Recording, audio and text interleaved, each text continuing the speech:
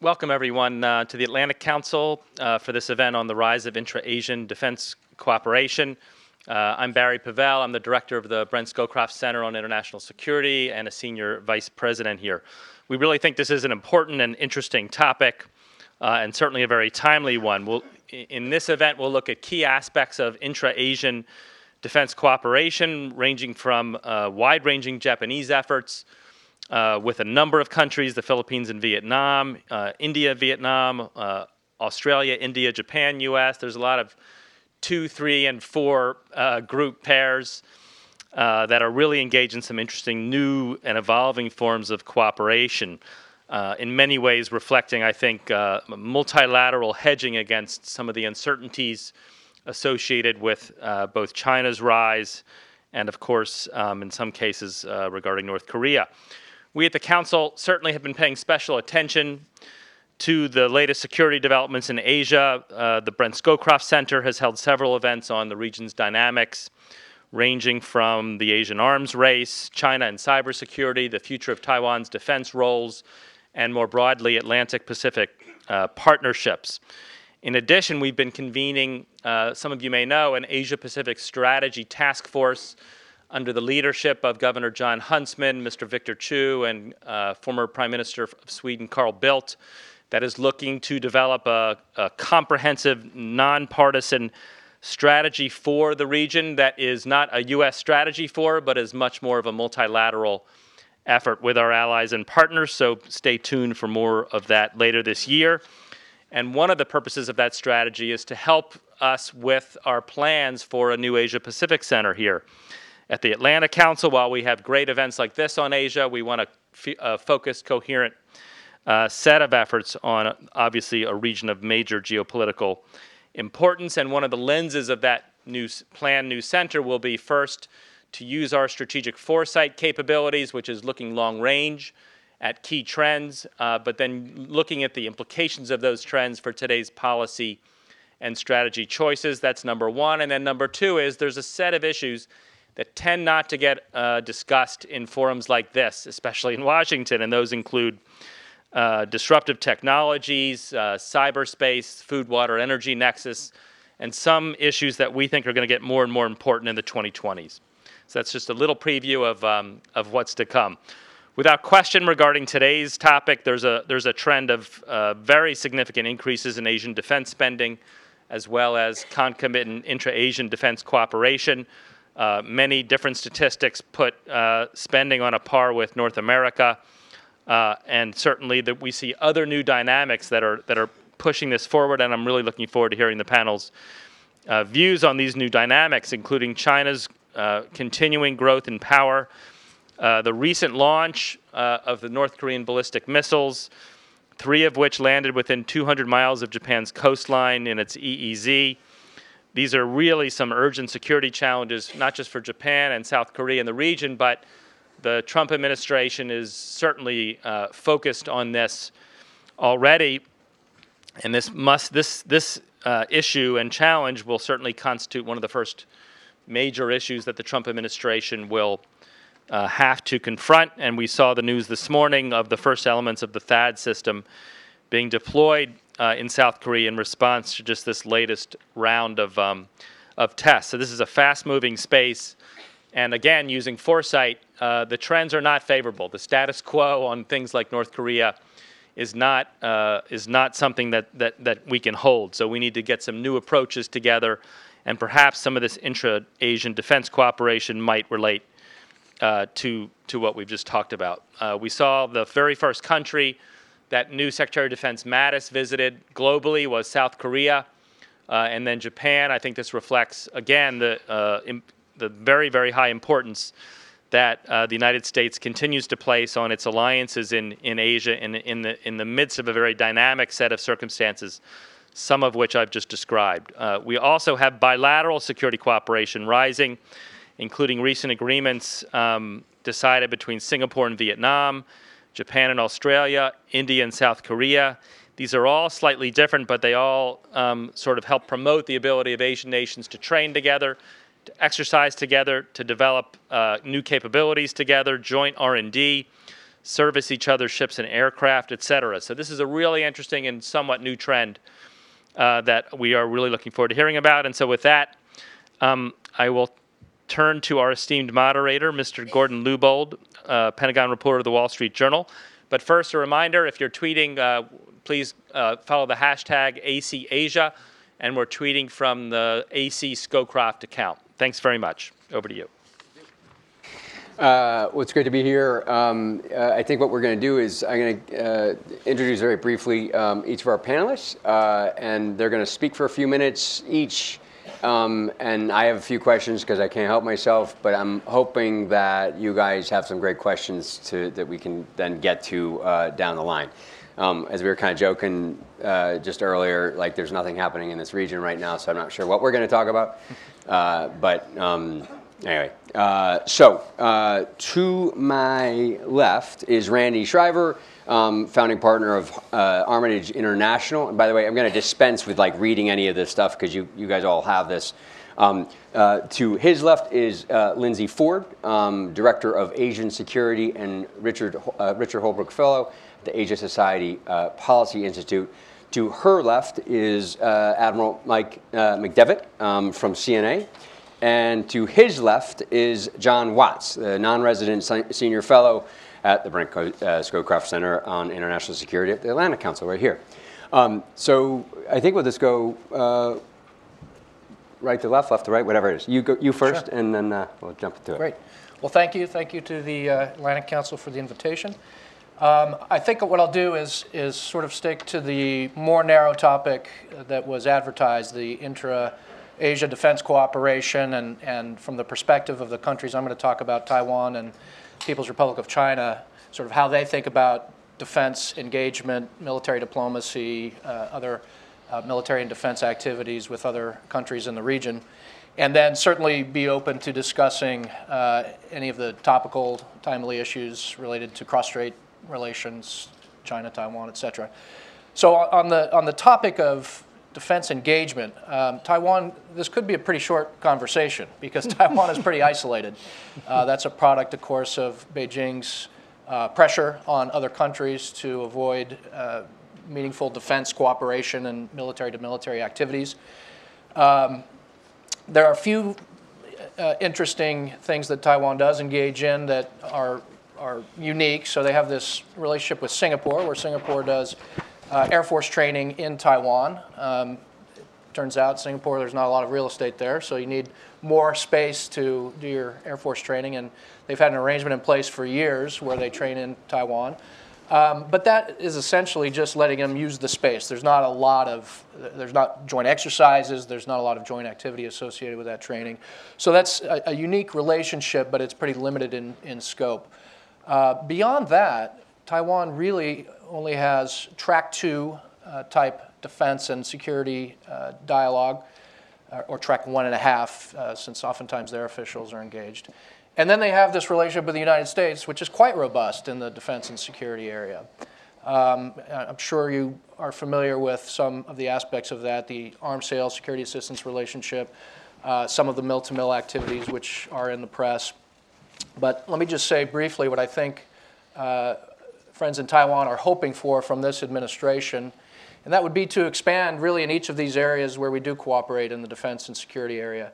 On security assistance, arms sales, I think there's a lot of interest in moving forward on the indigenous submarine program, which would involve U.S. assistance through our defense industry.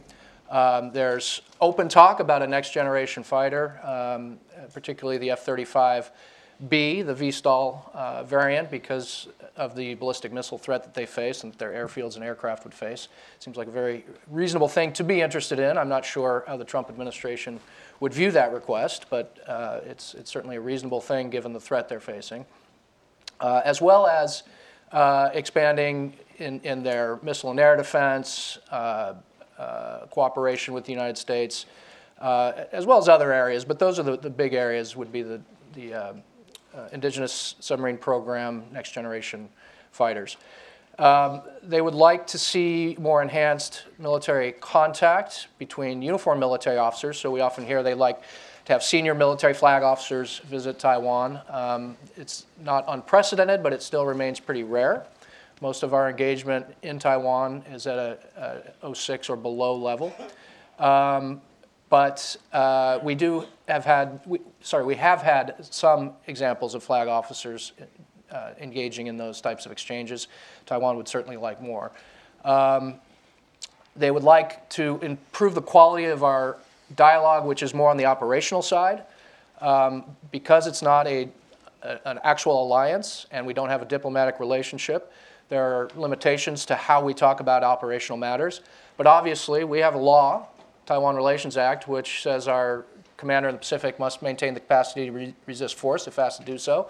They have an existential threat in a lot of ways, so it would make sense for us to at least, at a minimum, understand one another, our planning, our intentions, and that dialogue has improved over the years. I think our friends in Taiwan would like to see it enhanced even further. Training and exercises is another area. We do some training associated with our foreign military sales. Some of it is quite good, but we don't do joint exercises because of the limitations we put in place due to the fact it's not an alliance. So they would like to see that enhanced, and I think there's perhaps some interest in meeting that interest. Ship visits, we have not conducted those, but there's some discussion that those could take place. Could be very sort of the benign level of ship visits, Naval Academy type ship visits, or hospital ships, or something of that nature. But it's something that I think is being looked at and would be of interest for our friends in Taiwan. So this is a very important relationship for them because it's essentially the only one that's substantive and consequential on the defense and security side. So obviously, given the threat they're facing, they'd like to see that enhanced. Let me shift and talk about China. This is a much more interesting topic because it's evolving quite rapidly. If you look back to as recently as 2002, the Chinese PLA did not engage in any joint exercises, joint operations of any kind due to their own self-imposed isolation.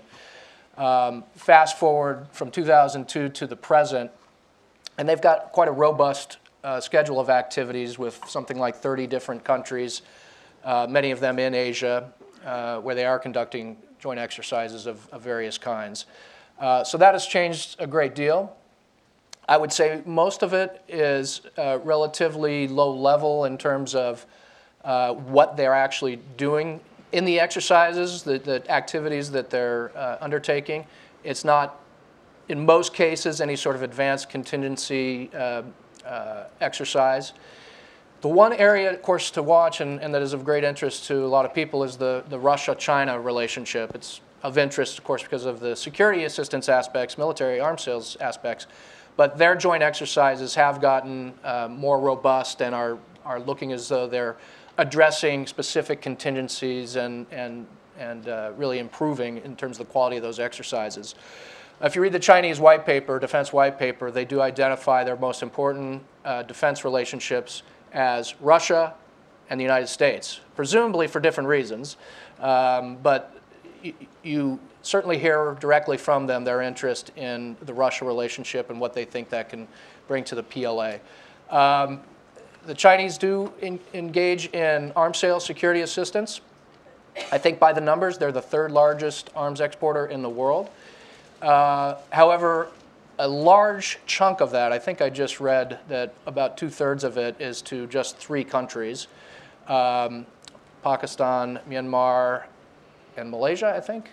Don't quote me on that, because that could be wrong, but I think it's not incredibly diverse. And the vast majority of that is relatively low-end military equipment, rifles, guns, ammunition, some military vehicles. They have sold some submarines, but not a lot of the higher-end things that we understand the Chinese to field in their own forces. So security cooperation, arms sales is a growing part of the Chinese defense engagement, but thus far still remains fairly modest. They, of course, partake in humanitarian activities, disaster relief. Most notably, they were engaged in the search for the downed Malaysian airliner for many months. So this is a growing aspect of PLA defense engagement. And they are very active on the military visits, what you might call military diplomacy. That's probably the lead feature of what the PLA does in the region. A lot of that is designed just to exchange views and have a better understanding of how these countries perceive China. But there's possibility that it could lead to more activities, more exercises, and so on and so forth. They engage in ship visits, both hosting ship visits and visiting other countries, but still at a relatively modest level. There is one country I didn't mention, which is North Korea, which is kind of an interesting case because it is their only treaty ally but in the region, but the level of military activity between the two sides has gotten to the point where it's pretty modest. It's probably more robust than some of our Chinese friends would want us to know and think about because there are military officers' exchanges, there are active discussions, but it's not conducted like a military alliance like you'll hear about from my colleagues on the panel here. The United States, Japan, United States, Korea, Australia alliances, it's nothing like those relationships. As I mentioned, the other important relationship beyond Russia is the United States. I feel like I've been watching this iceberg move for a long time. I started in 1994 as the country director in the Office of the Secretary of Defense for China, and things have moved very slowly. But if you, like the iceberg, if you look away for a little bit and look back, you see movement. And in fact, we are engaged in a number of important activities, confidence-building measures largely aimed at trying to prevent an accident or incident, crisis communication, preparations, dialogue on regional security at various levels, some professional military exchanges in functional areas. So it's grown more active, but we are still operating under the National Defense Authorization Act restrictions of 2000, which puts a limit on the types of activities we can engage in, as well as sanctions from the Tiananmen era, which would prevent any arms sales, security assistance, et cetera. So there are limitations to that relationship as well. So with that sort of introduction of great. Taiwan's point of view, China's point of view on defense engagement, I'll turn it over to my colleagues. Thanks a lot, Randy. Lindsay. Sure, thanks. So talking about Southeast Asia for a few minutes, one of the interesting things I think about talking about Southeast Asia as opposed to probably some of the other commentary you'll hear is the way that defense relationships have evolved in Southeast Asia is a bit of an anomaly compared to the rest of the region. And thus far, the Asia-Pacific region has primarily been very bilateral in terms of how countries approach security and defense relationships. And this is a big part of the US model too, sort of the so-called hub and spokes model. In Southeast Asia, I think it's unusual that you see a region in which defense ties have actually evolved more on a multilateral basis, and multilateral cooperation has preceded and in some ways exceeded what's happening on the bilateral front. So it's unusual. There are a couple of reasons for this. One, historically, if you think about Southeast Asia, it's kind of been what you might, the battleground, a zone of competition between great powers. And Southeast Asian countries are therefore very reluctant to engage in more traditional formal security alliances and things that you might see elsewhere in the region. It's not the most comfortable thing in the world because they're very focused on trying to retain a degree of independence and strategic, autonomy and space of their own. The second is there are a lot of existing disagreements, long-standing historical disputes between Southeast Asian countries. It makes it very challenging on a bilateral basis a lot of times to actually have deeper defense ties when there are a lot of existing political sensitivities. Doing things on a multilateral basis gives you a little bit of space and makes that easier. So Southeast Asia, I think really everything that's happened has happened largely through the lens of ASEAN. And there wasn't a whole lot going on the security front up until probably a decade or so ago. And ASEAN decided much more intentionally they wanted to have the idea of a security community. They really wanted to do things on the defense front. And so in the last decade, you've seen really some sort of remarkable progress in what's going on in Southeast Asia. There are a few reasons. One, there's been a lot of economic and political development in Southeast Asia, and as countries have advanced economically, it's given them more space to advance militarily as well. So there's frankly just a lot more capacity to do stuff than there used to be previously. Second, sort of the 800-pound gorilla in the room, or the region, if you will, is obviously China. And where for a long time it looked like China was going to be engaging in a very successful charm offensive in Southeast Asia, in the last several years, you've seen that narrative shift. And there are growing concerns in Southeast Asia about a seemingly more assertive, maybe aggressive approach that China seems to be taking, particularly in areas like the South China Sea. This has really compelled some ASEAN nations to think about how can they do more together and how can they also begin to enhance their ties to other countries in the region. What has, I think, made this practical was the establishment of the ASEAN Defense Ministers meeting, which met for the first time in 2006. And then the expansion of that, the ASEAN Defense Ministers Meeting Plus, which includes non-ASEAN nations like the United States, China, Japan, Korea, others, in 2010. And so what you've seen through the ADMM and the ADMM Plus over the last several years has really been a flourishing of cooperation largely in these, quote, non-traditional areas. So things like humanitarian assistance and disaster relief, military medicine, peacekeeping, counterterrorism cooperation. Some people, I think critics may say, this is low-hanging fruit. It's the easy stuff. But the reality is it's let nations that otherwise really would not do anything together on the defense front find areas where they can practically cooperate. And there's been some important initiatives. We've seen things like proposals to establish 365 online intelligence sharing platforms between Southeast Asian countries. You would never have heard of that a couple of decades ago. Things like regional centers for peacekeeping, for demining, for military medicine, intelligence sharing on counterterrorism concerns. More recently, the proposal for an ASEAN Militaries Ready Group. The idea here would be that ASEAN militaries could come together to respond to a natural disaster. This is coming out of the 2004 Indian Ocean tsunami, where you saw such incredible devastation in Southeast Asia, and there was really a recognition that, hey, we needed a lot of outside assistance to be able to respond effectively to this, and we didn't actually have the means ourselves to come together and respond to these kinds of disasters, and we need to do something about that. So the trend lines have been really positive. That being said, there are oftentimes a lot more of these initiatives that exist in theory than perhaps in practice. There are a lot of proposals that are out there. They're very positive, but sometimes they get hung up on the implementation and the details. So I think there are a few challenges remaining. One being ASEAN's having a bit of a internal struggle perhaps over their sort of strategic vision, their raison d'etre, where are we going, what do we want to be when we grow up, in a sense.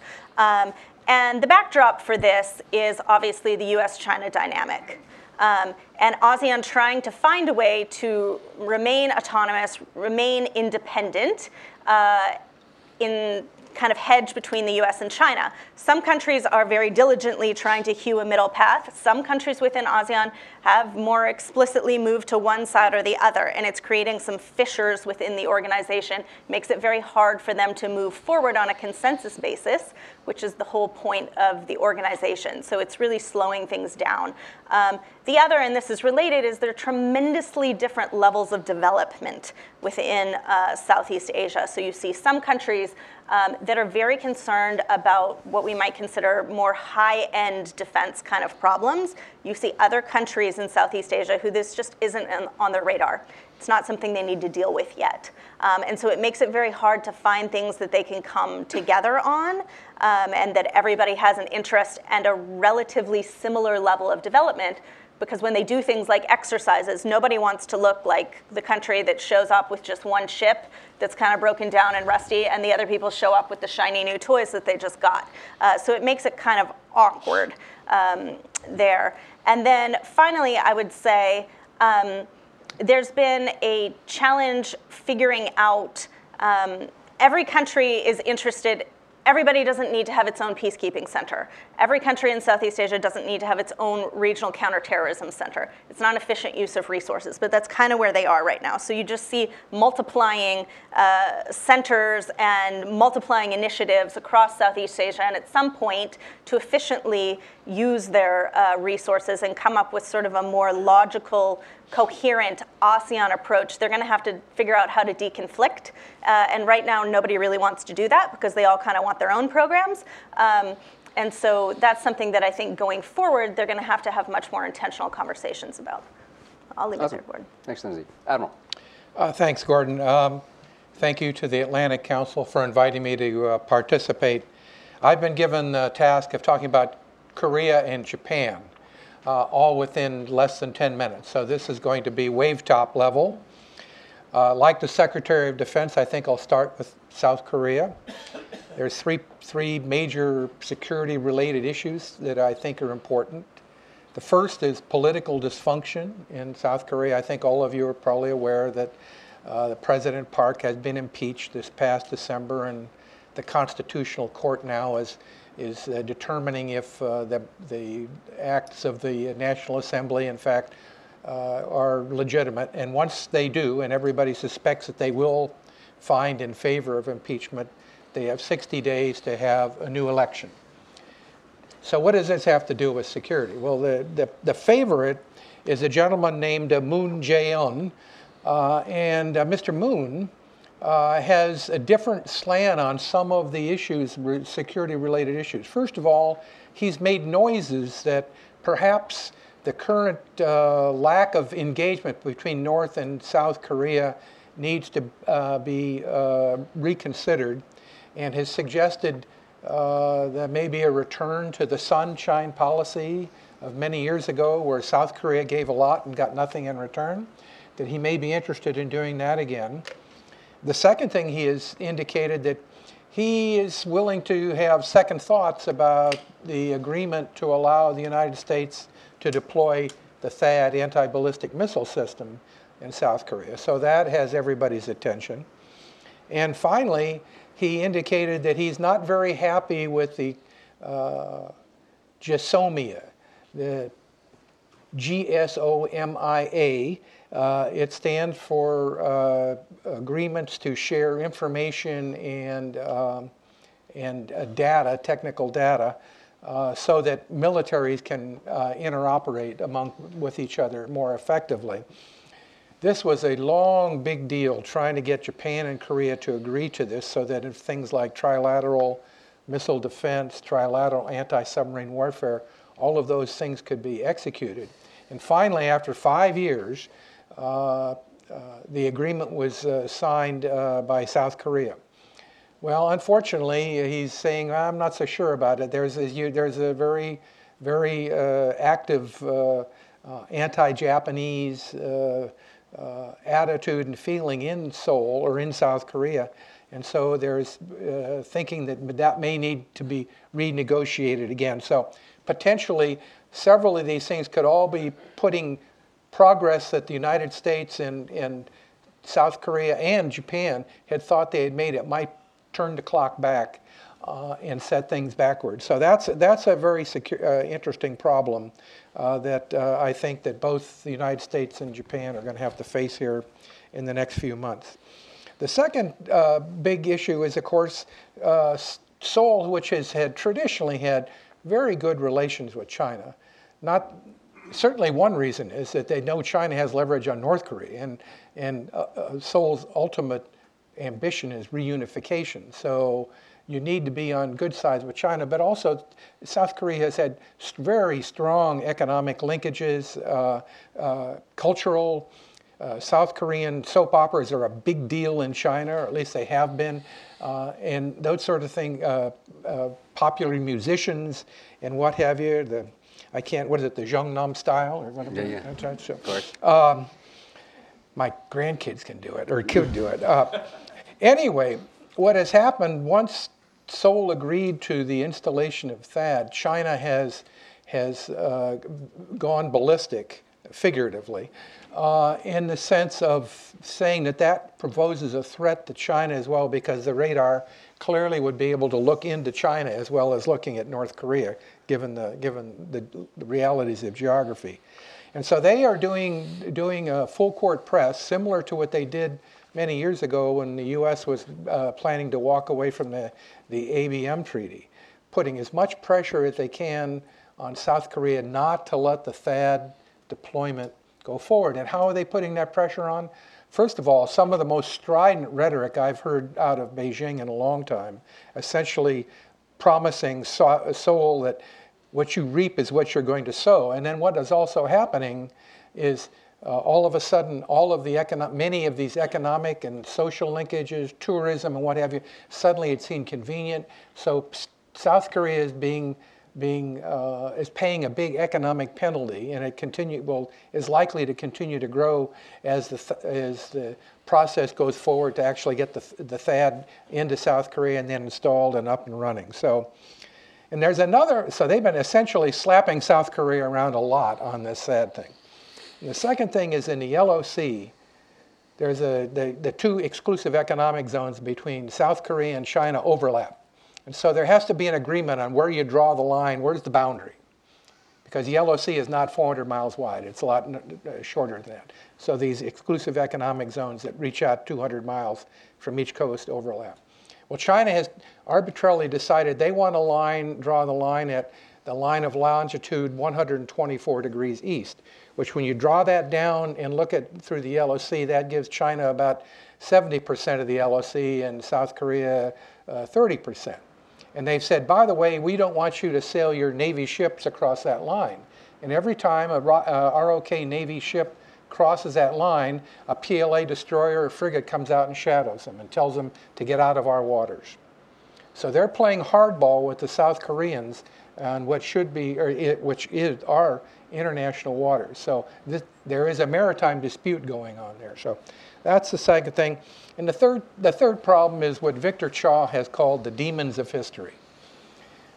Japan's history with South Korea has come back again and again to frustrate attempts to try to improve the security relationship between Tokyo and Seoul, or between Tokyo, Washington, and Seoul. The ambition for over 2 decades, the U.S. ambition, has been a virtual alliance, trilateral cooperation. And every time progress is made, the demons of history come up again. We thought that much of this was behind us when the 2015 agreement was reached on dealing with the comfort woman issue between Tokyo and Seoul. They had a deal that was, I quote, supposedly final and irrevocable. Well, not so fast. This past December, I'm going to quote from this, South Korean activists stationed a statue of a young woman across from the Japanese consulate in Busan, Korea. The statue has this young woman seated upright in a chair with her hands clasped in her lap as she stares intently, solemnly toward the consulate. And this so outraged the Japanese, they withdrew their ambassador from South Korea and took their consul general out of Busan. And it essentially suggests that this final and irrevocable issue of comfort woman is likely to come back again, and the demons of history will strike and turn the clock backwards once again on Japanese and Korean issues. Now, a word about North Korea. There's lots of words that we could say about North Korea, but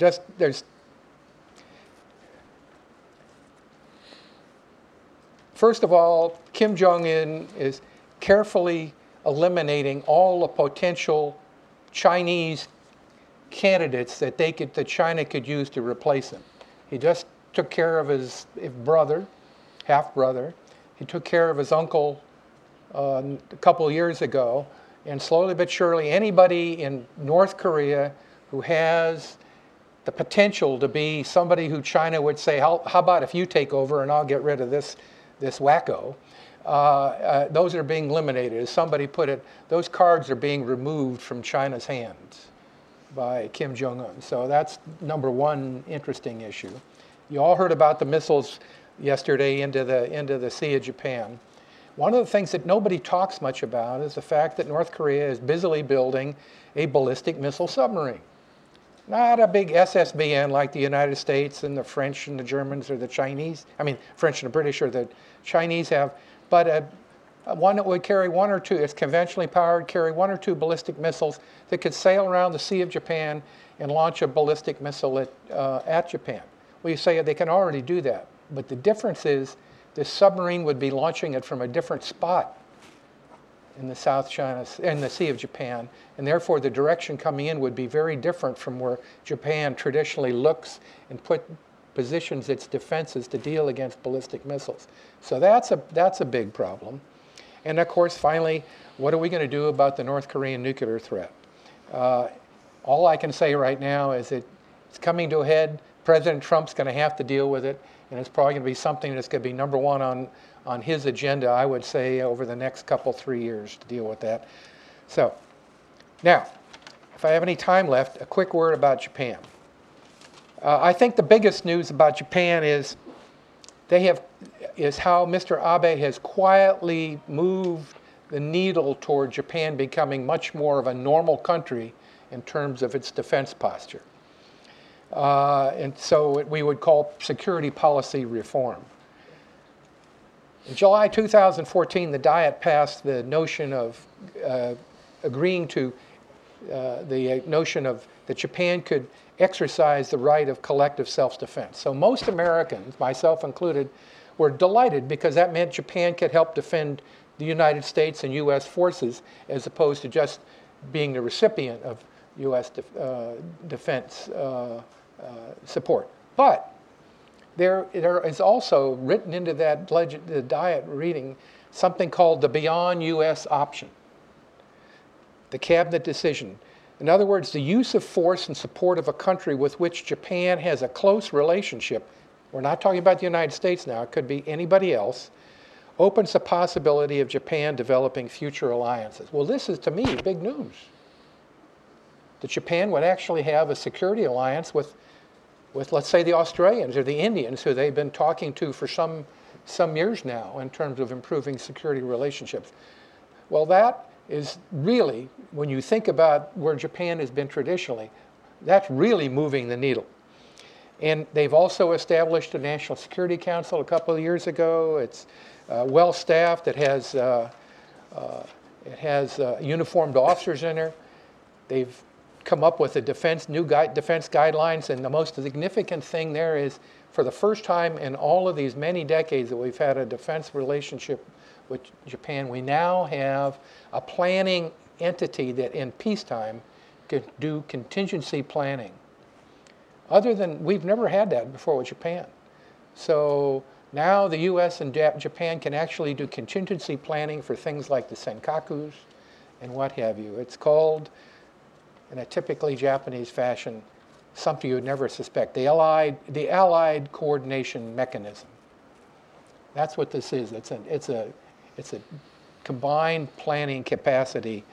And so I'm going to stop there. We've probably gone over my time now, but Japan is not happy with this on the Senkakus. They want the U.S. to be more excited about the Senkakus. And quite frankly, Washington, both the Obama administration and I suspect maybe the Trump administration, has been pretty laid back about what's going on the Senkakus. It seems to be under control. The Japanese are very worried that the Chinese are going to continue to ratchet up and challenge their claim is indisputable. Well, China has been proving day in and day out that is in fact in dispute. So that's another one of those. Stay tuned. Awesome, sir. Thank you. John. Thank you. So I'm going to give the Australian perspective, and I think there's kind of a sense both here and in Australia itself that Australian interests and perspectives are kind of obvious or intuitive, and so they don't often get articulated. So all I'm going to do is kind of step back a little bit and talk about security cooperation in Asia, but kind of why it's important to Australia. So it's really hard for me to overstate just how important security cooperation is to Australia's perspective and Australia's approach to pursuing its national interests.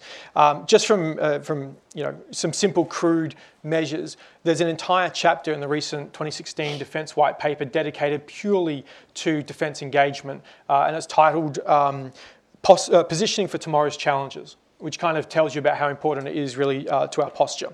And anecdotally, from a personal point of view, I can't think of a PME, a professional military training activity that I've ever been to where a quarter or a third of the participants aren't foreign officers involved in it, usually from Asia and throughout the region. So it's something that culturally is really ingrained and is really at the heart, I think, of Australia's strategic perspective. So just quickly to kind of step back as to why that is, I just want to give some consideration of Australia's perspective and place in the world. So it's one of perhaps the most strategically secure countries in the world. From that perspective, you would think that we'd be a pretty passive international actor. We can sit back and kind of let the world be and not have to expend a lot of energy or resources in it. And yet we're one of the most active countries. We've been involved in every Western conflict since World War I, and really before that, in the Boer Wars and the Boxer Wars and other things. And that kind of seems contradictory. The reason is that Australia's prosperity is really dependent on trade and investment, and therefore what happens in the world has a really profound direct interest in Australia's security and prosperity. We're in the lucky position that we're in a pretty stable region, and so we're not really worried about a direct assault, or at least not a foreseeable one.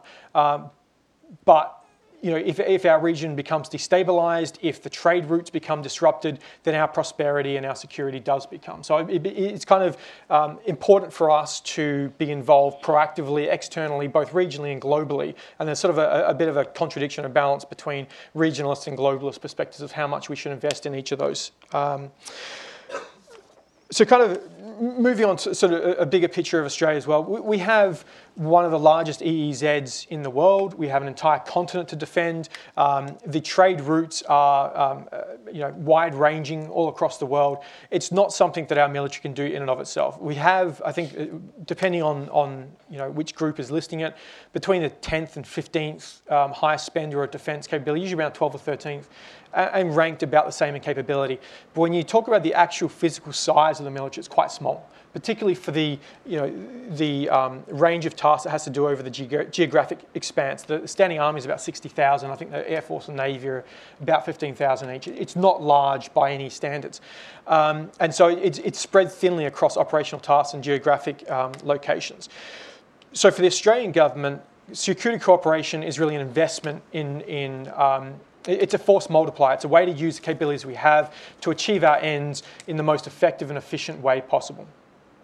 And it's really seen as that. It's an investment. So just to give you an idea of how the government sees security cooperation or defence engagement, these are the 4 objectives that laid out in the Defence White Paper. Enhancing ADF capabilities through maintaining access to high-end capabilities and ensuring interoperability with the US and partners. Generating and sustaining Australia's regional and global influence by shaping security outcomes and maintaining status and credibility as a respected and capable security actor. And I think that's a really important part that doesn't get spoken of much. It's not just that we go out and do things or we get involved, but we have to be respected in that role, and our capability has to be respected. To generate active and effective security partnerships that enable rapid deployment and effective operations when contingencies do happen. And enhancing international security resilience. So when you look at it, it's a pretty effective, robust risk mitigation strategy. It's investing in preventing contingencies from happening or crises from happening. It's allowing us to respond effectively when they do happen, and it's allowing, it's meaning the resiliency is there that if and when they do happen, they bounce back quicker, or there's less of an issue to begin with. And Australia really has, very broad roles, informally in terms of responding to crises across the South Pacific and the Southeast Asia region. You can see that historically. So it's Asia specifically, which is the focus of the talk. There's some pretty obvious reasons that Asia is important to Australia. There's geographic realities there. With globalization, anything that happens around the world is going to have an impact on Australia, but that impact is going to be a lot more direct and a lot more immediate on Australia when it happens in the region. by way of example, the 2002 Bali bombings, the more Australians died than local Indonesians in that. So there's a very direct role for Australia in protecting its global diaspora, which is quite sizable. Australians travel quite a bit, live overseas, live in other places.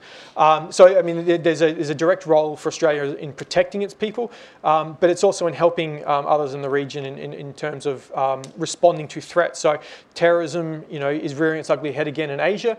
It's reared its head in Australia. It's a much larger and more immediate threat if it's allowed to get a foothold in Southeast Asia. So as I mentioned earlier, you can't really get to the Australian mainland without coming through Southeast Asia, whether it be a conventional military force that's directly threatening the homeland, or whether it's a terrorist group. So we have a good relationship with our neighbours. The stronger and more stable and more prosperous and more secure they are, the same goes for us, right? So it's in our interest to ensure that their capacity and capability is as much as we can help them with.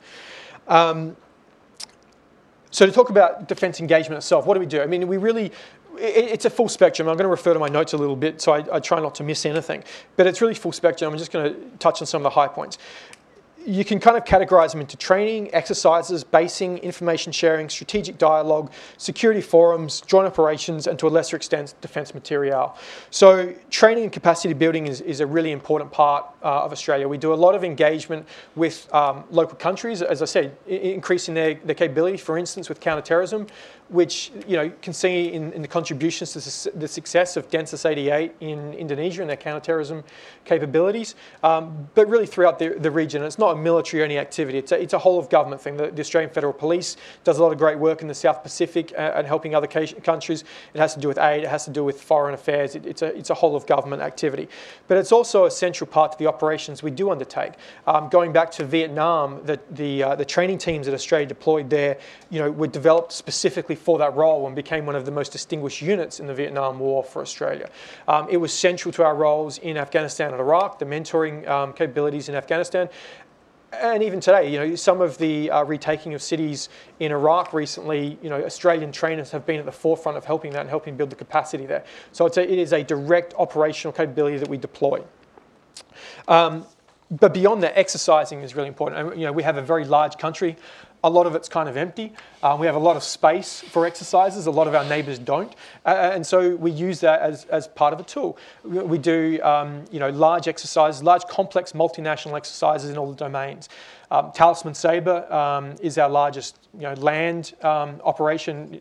It's supposed to be a joint US-Australian amphibious exercise, but lately there's been New Zealand and Japanese contingents, and I think you'll see that trend line continue where more and more partners will be asked to be involved and be involved in it. And exercises like Kakadu and Pitch Black in particular, has become something of a global exercise. It's one of the largest air exercises in the world, and for a long time we've had deployments from Malaysia, Thailand, Singapore, really all the regional air forces. More recently, you've seen the UAE contingent appearing. There are German and French contingents have been involved there. It's really becoming a global air exercise. And similarly with Kakadu, even the countries that can't be involved on a large scale, like Vanuatu, Cambodia, East Timor, send naval officers to observe. So it's really, as I said, across the spectrum, across all domains, involving all the regional partners to build capacity as much as we can. We're involved, obviously, in external exercises like RIMPAC, the 5-power defence arrangement, which doesn't get a lot of attention in DC, but is really important to the region and across the Anglosphere and the Commonwealth.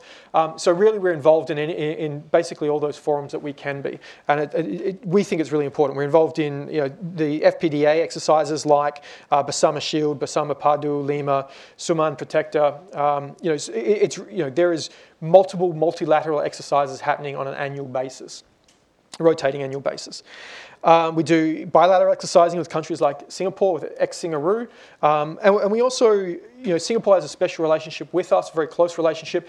One that I'll touch on briefly is basing. It's not something that is a broad capability, but it's a really important one, particularly for a country like Singapore that bases some of its air assets in Australia. It gives them strategic depth. It gives them the opportunity to exercise there. And it's something that while it's not broadly used at the moment, I think is an area for expansion, which I've written on with other countries, with other small countries that have similar situation where we can help them in achieving their aims. I'll touch briefly on operations. That kind of strays out of security cooperations per se, but I think that they're intimately linked. Already mentioned the MH370 Malaysia search. That was a large multilateral exercise Australia was very prominent in. Going a little bit further afield, we've had a surface combatant involved in security operations in the Persian Gulf and further afield in anti-piracy. We're involved with other regional partners in anti-piracy operations through places like the Malacca Straits on occasion. Again, it's a really important way to build credibility, to get experience, to build interoperability, build capacity with a partner nation, and directly contribute to our defence needs. That's a lot of return of investment for one surface combatant for 6 months, and I think that's a really important aspect. I won't go too much into the forums and the strategic dialogues. We're involved in all of them. Southeast Asia Treaty Organisation, the Five Powers Defence Agreement, ADMM Plus. We're really involved in all those forums, and we have dialogues with most of the countries in the region. Obviously, very close ones with places like Singapore and Malaysia, which we have increased recently, and we're expanding them to places like India and Vietnam, which is new, but I think a very important growth area. And we've just talked with Indonesia, last week with Jokowi in Sydney, about increased defence cooperation with Indonesia, which is a really, really important relation. Hard to overstate the importance of that relationship. Finally, I'll touch on defence materiel. This is not really a big strategic security cooperation aspect from Australia. We're much larger net importer than we are an exporter. I think we're the 7th largest importer in the world and something like the 20th exporter.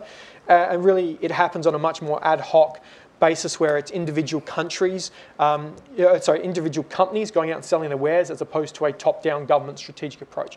But the government has been involved in very important activities like supplying places like Malaysia and South Pacific nations with some of our old coastal patrol vessels. Also helping places like the Philippines buy capabilities like riverine capabilities to undertake counterterrorism operations.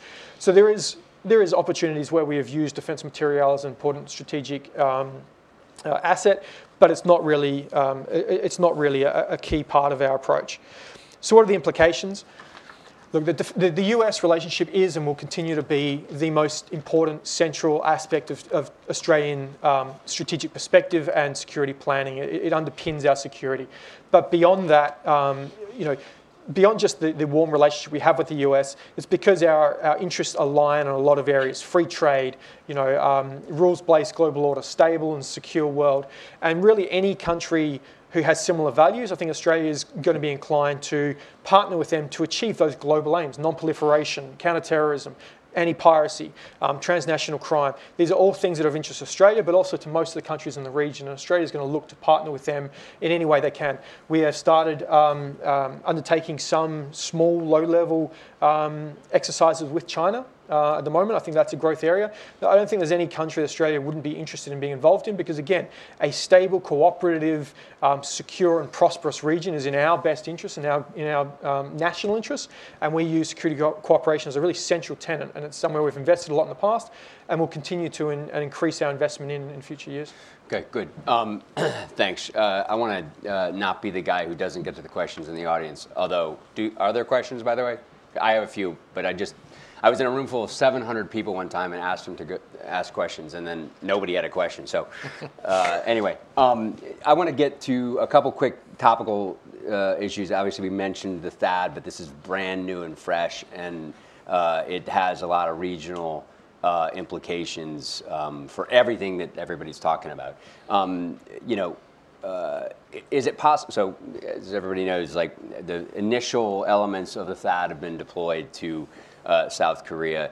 This is getting China very upset. First of all, do we think that it will go through all the way? Second, are Beijing's concerns about the THAAD in any way legitimate? Third, is the sign that the U.S. is now deploying it in any way a reflection that the U.S. is not going to be able to get Beijing to play ball with Kim Jong-un and get him to kind of tamp it down? So jump in there, anybody. Randy, Lindsay, whoever. Sure.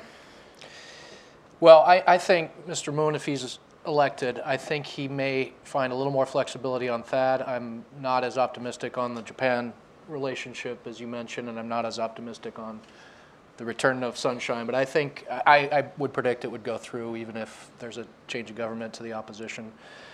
Beijing's concerns, are they legitimate? They are not legitimate in military terms, right. But that's not really what they object to. Exactly. I mean, we've taken briefings and all kinds of information to them to explain why this is not a threat to their capabilities and not aimed at them.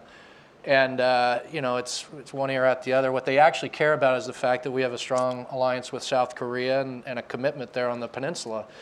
And this is one more sign of our linkage and South Korea's, in this case, South Korea's commitment to help us.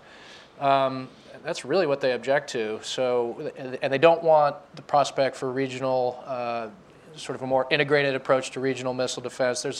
There's elements of this that they don't like, but they well understand it doesn't threaten their capability. So there was a third question, but I'll let somebody else pick up on it. Sure. Just wondering if and anybody can speak about to those other. Oh, if we're giving up on the Chinese on North Korea. Like what does that mean? Yeah, I'll let somebody else. It's not like Beijing was on the cusp of suddenly bringing Kim Jong-un to heel and, and saying, aha, we've solved the nuclear weapons in the delivery system. And so I think THAAD was the next logical step because, remember, THAAD is focused on dealing with short-range and medium-range ballistic missiles. It's not intended, nor is it capable of shooting down an intercontinental ballistic missile. They go too fast, and it's too fast for the interceptors to work. So it's clearly a theater system. It's not a ballistic missile defense for the United States. So I think it was the next sensible thing to do once South Korea recognized that the combination of short-range ballistic missiles, which North Korea apparently has lots of, mated with the potential of putting a nuclear weapon on the end of it, suddenly changes the danger from merely a 500-pound warhead to a nuclear weapon. All of a sudden, the ability to be able to engage short-range missiles that can fly into South Korean airspace takes on a whole different sense of proportion in terms of the damage it can do to the country. So that's why it's there going in, I think. All right. What are the prospects for U.S. Beijing discussions on any number of things? And certainly some of them are outside of the security realm, but South China Sea is like the one that obviously comes to my mind mostly. Would anybody want to weigh in on what the prospects are, Lindsay, for U.S. China security? Well, I think, first of all, at the official level, the military-to-military engagement level, the security relationship between China and the United States is as good as it's ever been. We have a whole range of high-level contacts that have proceeded routinely. We have high-level Defense Department officials meeting with their Chinese counterparts. I assume we will continue to have something like where the Secretary of State and Secretary of Treasury, the Security and Economic Dialogue, meet with their counterparts in China. So there is a whole range of security-related interactions that have been going on and will potentially continue with China. Obviously, issues such as trade looks like it's going to be more of a hot button than it was in years gone by. And potentially Taiwan will be more of a issue with the Trump administration. So whether all of these things will continue, but right now, at the official level, military-to-military relations are good. Now, when a U.S. officer sits opposite a PLA officer, they both know that they both are building war plans to kick the crap out of each other. Right. And so they also know that's the reality. And so this competition of capabilities exists in parallel with these official dialogues. Right. Well, Lindsay, that's a technical term, by the way. I apologize. My more specific question about China is one we discussed earlier, which is talk about ASEAN and talk about the you know, from the cheap seats, it looks like some of the nations are hedging their bets when it comes to China. When I was with Secretary Carter at one of those meetings that you referenced, I think, there was a lot of timidity about agreeing on language that would condemn China's thing. So, so speak to that. Sure. So, you know, answering your question, but piggybacking off the last one, the reality is that the conversation between the United States and China on the South China Sea is not actually the most important conversation that ought to be happening on the South China Sea.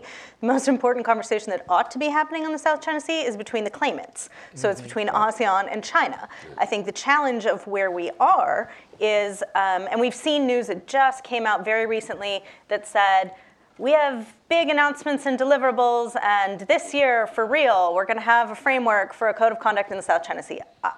I will believe it when I see it. We've been hearing this for quite some time, and you know, I think that part of the problem is that you see ASEAN countries internally have extreme differences of opinion about how to proceed here. Right.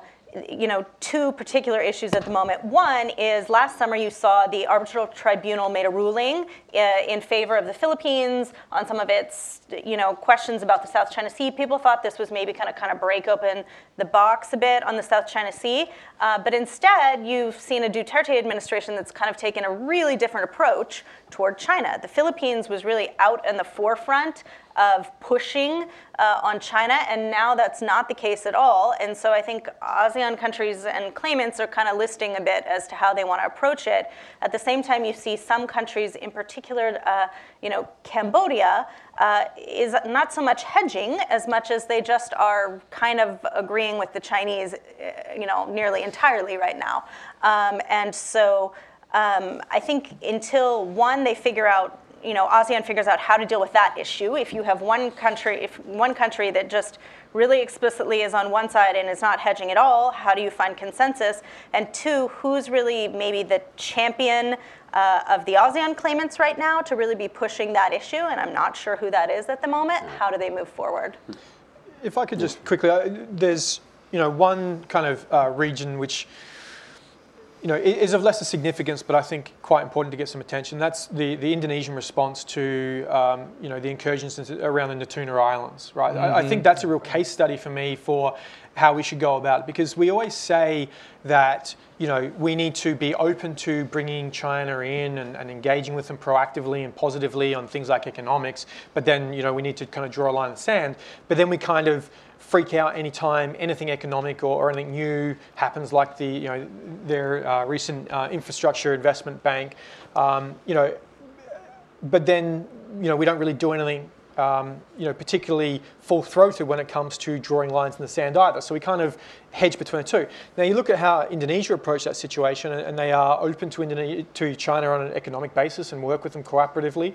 But on that issue, and they're not a claimant in the South China Seas, but they drew a line in the sand and said, this is our territorial waters and we're not going to back down on it, and there will be consequences for that action. They stood up to them. They towed fishing boats back across the line. There were some confrontations. And then, okay, that's not... It's not an area of high priority to China. It's not something where they're going to really kind of, you know, risk international condemnation. But I think that's a really important, you know, aspect. And it goes to your point of, you know, talking the talk and, you know, walking the walk, right? We say we want to involve China in some aspects positively, but then you know, there are some red lines. Well, we need to define those red lines and we need to actually enforce them. But on the flip side, we can't panic and freak out every time China advances somewhere else. You know, if China is involved in humanitarian operations in, I don't know, East Timor or Myanmar or somewhere else, that's a positive thing. That's a good thing. That's them being a responsible actor. We should welcome that in, not freak out that their influence is growing in, you know, our backyard, for instance. So I think we need to be a lot clearer in articulation of what that actually means, and then go about actually doing it. Interesting. Let me jump out here, and see. So good. We got questions. I think we have microphones, though, also, first. I'll come back to maybe a couple other issues, but please. Sorry, we'll get you. Okay. Hi, my name is Nadia Chao, Washington correspondent for Liberty Times. I have a question for Randy. During the Obama administration, I think they prefer incremental and gradual improvement of the relationship with the Taiwan. But under Trump, do you see a different approach, especially the rebalance policy? I think a lot of time when they talk about military size, they just want Taiwan to be able to defend itself and doesn't really want Taiwan to involve in the regional conflicts or the collaboration. Do you see a different approach in the future? Thank you. Too soon to tell. I don't think the Trump administration has fully articulated a view. I don't think we have enough sort of data to be able to say one way or the other, and we certainly don't have people in key positions who would be the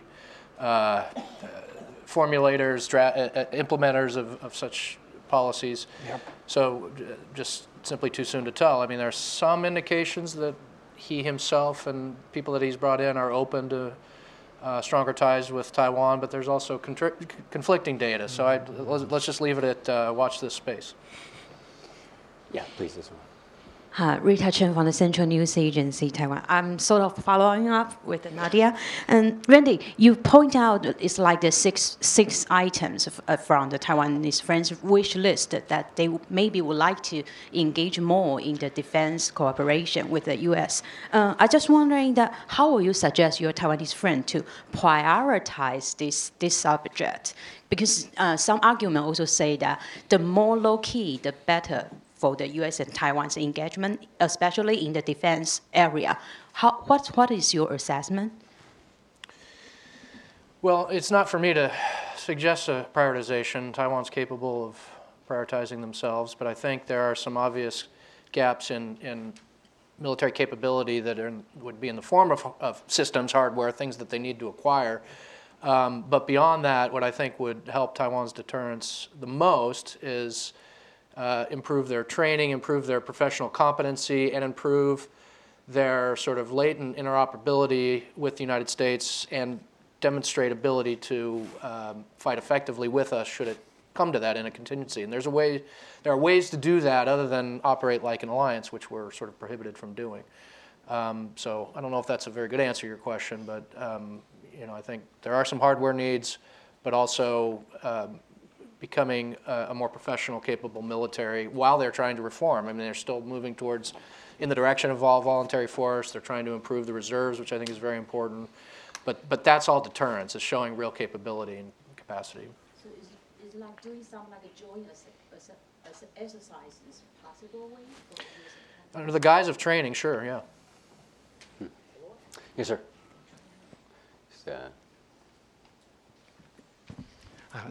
I still have a follow-up for Randy. You were talking about. All right, go ahead. Because we have the same question, yeah. Okay. Because you are talking about when you talk about the U.S.-Taiwan security cooperation, you mentioned that the U.S. could assist Taiwan, like in the submarine or next generation of fighter. Do you believe under the Trump administration, selling a F-35 would be a feasible option in the near future? Feasible? Well, I can't speak for the Trump administration, nor do I know. What's your view? But I think given the threat that Taiwan faces, the rapid buildup opposite Taiwan, particularly in ballistic and cruise missiles, I understand completely why Taiwan would be interested in this system, and I understand why a reasonable person would look at the U.S. law and say we're obliged to make available to Taiwan defensive systems for their self-defense, why one could reach the conclusion that that falls into that category. See, the other way you should ask that question is, can Taiwan afford to buy those airplanes? So what do you? I don't think so. Not without a huge increase in the defense budget, because so much of the defense budget is going toward moving toward an all-volunteer force. And as the United States has learned, all-volunteer forces, the personnel costs and associated support costs are enormously expensive. If I could just kind of broaden it out from Taiwan specifically, I understand the importance of the US-Taiwan relationship. I think one of the things that we haven't really maybe brought up here, but I think is really significant and doesn't get enough attention, is the intra-Asian cooperation amongst themselves, right? So you have Indonesia's just bought a couple of submarines that have been built in South Korea, for instance. The Malaysian Navy's just got some capability from China. There's Taiwanese armored vehicles coming from Singapore. I think this, intra-Asian cooperation, I think we need to move the thinking beyond just that hub and spoke US perspective and the US at the center of it, and start thinking and talking about how do Asian countries work together on all levels across that spectrum to support each other and to achieve their mutual goals, which is a stable and secure and prosperous Southeast Asia or Asian region writ large. Sorry, I fall back in old tendencies sometimes. But I think that's a really important aspect. So the question shouldn't just be what capabilities can we derive from the US. It's what capabilities can come from internally. And obviously there was the high-profile submarine bid in Australia with Japan, which ultimately didn't go through. But there is some high-end capabilities being built in Asia itself, and I think that needs to be given consideration of what capabilities can be sourced from within the region. Yeah, and nobody how does will that sell increase? them to Taiwan. Right. But I think, in terms of talking the discussion more broadly, I think that's an important aspect. If I could just jump in, though, kind of implicit in some of this is, right, what is the Trump administration's policy in the region? And we don't know. And to your point, like there are no bodies there to help inform this. Secretary Mattis traveled to the region to kind of reassure everybody. But what are the perils of this kind of limbo land that we're probably going to be approaching with U.S. policy with regard to the region, which may unfold here for some months? What are those perils to anybody? Well, the three of us have all served at one stage or another in OSD. I left before there was a transition, but it's not like the building's empty. Right. The Pentagon is full of people. You just don't have senior or even mid-level political appointees, but there are some people there doing the job. Is it not as bad as it may seem? Good. Well, this is continuity, not necessarily instituting new policy approaches. Right. I think thus far we have seen, and you saw on the trip that Secretary Mattis made out to the region, I think he hit the right notes in terms of reaffirming things that he needed to say. And so, yes, there is a bit of wait and see about what will happen. And certainly, I think were you to see a retrenchment from the region, there would be deep concern on the part of allies and partners. For my part, what I would be very interested in seeing, and we'll see how this unfolds over the coming months, is how do we not only, continue and reaffirm what's already in place, but how do we make momentum in continuing to move forward? And then I guess the last thing that I would say, building on the earlier point, is the point of today's discussion is intra-Asian cooperation. And so I think I would really encourage countries in the region. You saw Ash Carter talk about a principled security network. If that's what we're aiming towards, it shouldn't only be about what is the United States going to do to further that goal, but it ought to be about what role do all of the countries in the region play in furthering that as well. I mean, one of the problems is we've done one big thing, and everything else sort of looks like continuity, but uncertainty. We pulled out of TPP and killed that. Thank you, President Trump. Thank you, Mrs. Clinton. Everybody had a hand in that. So that is viewed unfavorably in the region. I think even the Chinese, it's got them worried because they're more comfortable with a trajectory that they know than one that they don't.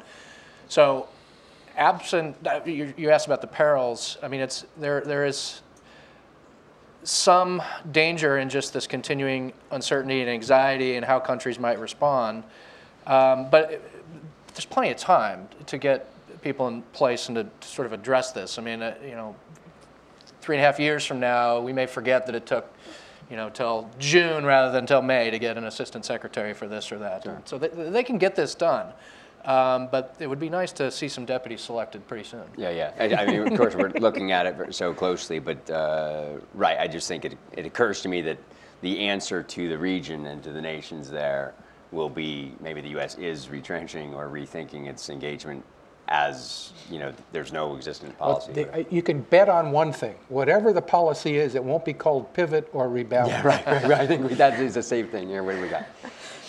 This gentleman, and then we can go to the back guy. There's three of them there. Where are you got? Yeah. Libo Liu, Voice America. I have a same question for Lindsay and for John, please. That is about the possibility of Indonesia and Australia. They were talking earlier about joint exercise in the South China Sea. Now that's off. So can you please tell me why there was a discussion to begin with between these two nations with the possibility of holding a joint military the joint patrol in the South China Sea, and why it's off now, or seem to be that way? I mean, I guess I can speak broadly first, and John, I'll turn to you because you probably can speak more authoritatively on this than me. But I mean, look, Indonesians, I think there's been some concern about activity around the Natunas, as was mentioned earlier, and what that means. So, one of the natural responses to that is how can we sort of bolster our presence by working together with other partners, and Australia would obviously be one of those. Now, clearly, over the last week, we saw some mixed messaging on what exactly was said, wasn't said, was planned, wasn't planned. So, I mean, I think, look, Asia is a complex place, right? We like to come up with very simple, straightforward, black and white understandings, but the region is nuanced, it's complex, and not as simple. As a quick bumper sticker. Australia does not take a position on the sovereignty of any particular set of islands, as I understand it, but it believes strongly in, again, clear respect for the law of the seas and a rules-based global order, and it'll undertake activities to reinforce that throughout the region. So it is concerned, and this is not China specifically. I think it's concerned by any country that is being too assertive in trying to claim areas that don't neatly fit under the the law of the seas definitions and trying to push those boundaries, and it will contribute towards that. Now, I personally think that there's been a long debate in Australia about whether it's possible to have it both ways, to have a good economic relationship with China and a security one with the US. Mm-hmm. I personally think that's overblown, right? I don't think it's a zero-sum game. I think it is far more nuanced and it's far more complex. But Australia does have to worry about, balancing the relationships. It doesn't want to get offside with China. It doesn't see China as an adversary. But at the same time, it wants the region to respect the rules and for all parties to play by those rules. So it will contribute to those without escalating or doing anything too confrontational. It will help its partners in trying to define and reinforce the rules of the region and of the globe. Good. Why don't we couple these next two questions if we can, or just because we're getting close to time. Pin Liu from China News Daily. I have a question for Mike and one question for Randy. United States has, except for SAD, United States also said that there may strategic weapons may go to the South Korea. Strategic weapons, and Admiral Harry Harris has said that maybe South Korea can harbor the DDG-1000 in South Korea. So, in your opinion, what kind of strategic weapons may we foresee in the next stage for United States to deploy it in South Korea? And for Randy, for this dialogue, I think India is not mentioned. In Obama administration, India has become the non-NATO member defense partnership of United States. So, in your judge, what's Secretary Malley's and Donald Trump's position in India and the United States defense cooperation? Thank you. Okay. Maybe since he had two, maybe we just try to answer this concisely if you can. Strategic weapons? Do you mean nuclear weapons? If you mean nuclear weapons, I have no idea whether the United States is considering reintroducing nuclear bombs to South Korea. I think that would be a terrible mistake, but it's possible, I suppose. But if you're talking about the new DDG-1000, that ship, the Zumwalt, it's got so much new technology on it, the Navy's still trying to figure out to make sure it can work. Got stuck in the Panama Canal. And once you have a brand new ship that has all kinds of new technology from the engines to the radar and everything else, the last thing you do with it is send it 10,000 miles away where all of the technical representatives that can fix things are still in the United States. And so I wouldn't hold my breath is what I'm telling you. I would, just to comment on your first answer, Admiral, I would make a distinction between putting nuclear weapons back on the Korean Peninsula and demonstrating yes, your deterrent capability. Yes. Because I think, flying absolutely B-52s, flying bombers over there, yeah. That's cool, right? That's on India. Again, sort of like a broken record, I don't think we know much. I think the Obama administration deserves great credit, and Secretary Carter personally. I don't know how well it's known how much time he spent on India. It was remarkable. Said somebody who wasn't working on India in the Asia-Pacific Bureau. He spent a remarkable amount of time, and that's really what's required in that relationship. So I suspect Secretary Mattis has shown he has a very traditional view of security alliances, relationships, and I suspect he would want to continue the good work that's already been done. It'll be a matter of competing priorities because Secretary Carter got up every morning and thought about India first, last, only. At least that's what the Indians were convinced of. But it was pretty close. He spent a lot of time on it. So whether or not Secretary Mattis can commit that much time, I'm not sure. Okay, there was one other question we can get to. I'm curious if, in terms of intra-cooperation, if terrorism, if what everybody thinks about terrorism kind of bringing folks together, and particularly ISIS, which is a threat in the region. Can I just say, I think this is, talking earlier about how do we engage China proactively, I think this is an area of growth that really hasn't got enough attention yet. I mean, you had ISIS, make declarations against China recently. They have had to deal with, terrorist attacks for some time. We don't pay a lot of attention to it. Right. Some of them might be overblown. We don't always know the full details. But I mean, that's an area where it is a common good across the region, and I think that there is a ticking time bomb in Western China that could, if we ignore it too long, could then become, the source of problems for the entire region later on. So there is already a relatively mature relationship throughout the region in terms of cooperation on counterterrorism. It is something that's important to everyone there. Right. It's Nobody's something against fighting terrorism. No, hold on. It'll never go away. But hold on.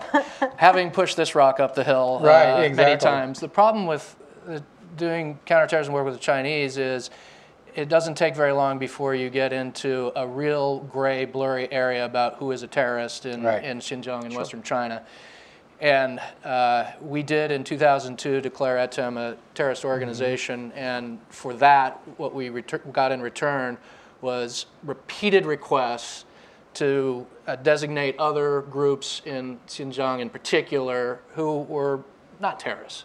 They were activists who were seeking greater freedoms and greater autonomy and so on and so forth. So this is also, the Chinese helped form the Shanghai Cooperation Organization nominally to fight terrorism, and then they invite Ahmadinejad to attend and speak. And so I think, yes, there are some overlapping shared interests, but I'm not prepared to say fully that we share the same view and have the same objectives where this is concerned.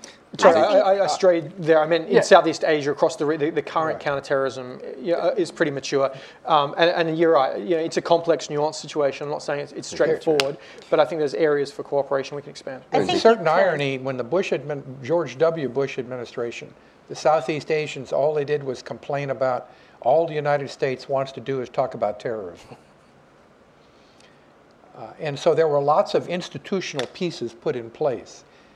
I have no idea whether those institutional pieces exist today. They do. I mean, my personal opinion is this is actually an area where if I was going to advise the incoming administration, I would say, there's the opportunity to make, more progress and deeper cooperation here, because there are deep concerns, particularly in Southeast Asia about the potential for foreign fighter flows, and as you have people potentially coming back from Iraq and Syria, or not going anymore and therefore staying at home and potentially launching more attacks at home, that's a real deep concern. And there are institutional programs and initiatives and things started under the Bush administration that still exist where you could do more. I do think that one of the challenges in particular in Southeast Asia is going to be, and I was there last week, some of the narrative that is out there right now on how terrorism is being discussed in the narrative in the United States, and in particular some of the immigration debates happening right now are not playing that well in the region. And so we're going to have to be very careful about how we talk about this issue to make sure that you don't actually drive away moderate Muslim nations. I mean, Asia actually has more Muslims than any other region of the world. 2/3 of the world's Muslims, Indonesia and India, two nations with the most Muslims. So these ought to be some of our closest partners, and we're going to have to make sure that we don't frame it in a way that really makes it hard to cooperate. If I can make a last comment. We're going to have to wind up here. Okay. I do want to be careful with terrorism in Southeast Asia anyway, because it can be overblown and hyperbolic, because we don't talk about Southeast Asia a lot. And so when it's only talking about terrorism, it gets a sense that it's a really huge problem there. I mean, the number of Indonesians who've traveled to fight with ISIS is less than Australia.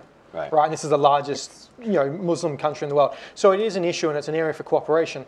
But I find it really frustrating when that becomes the only way we talk about Southeast Asia is about terrorism, when relative to other areas, it's not actually as big a problem as in other areas. Good. Should have asked that question earlier on because it's obviously spirited views. Anyway, thank you very much, everybody, for coming. Thank you to our panelists, and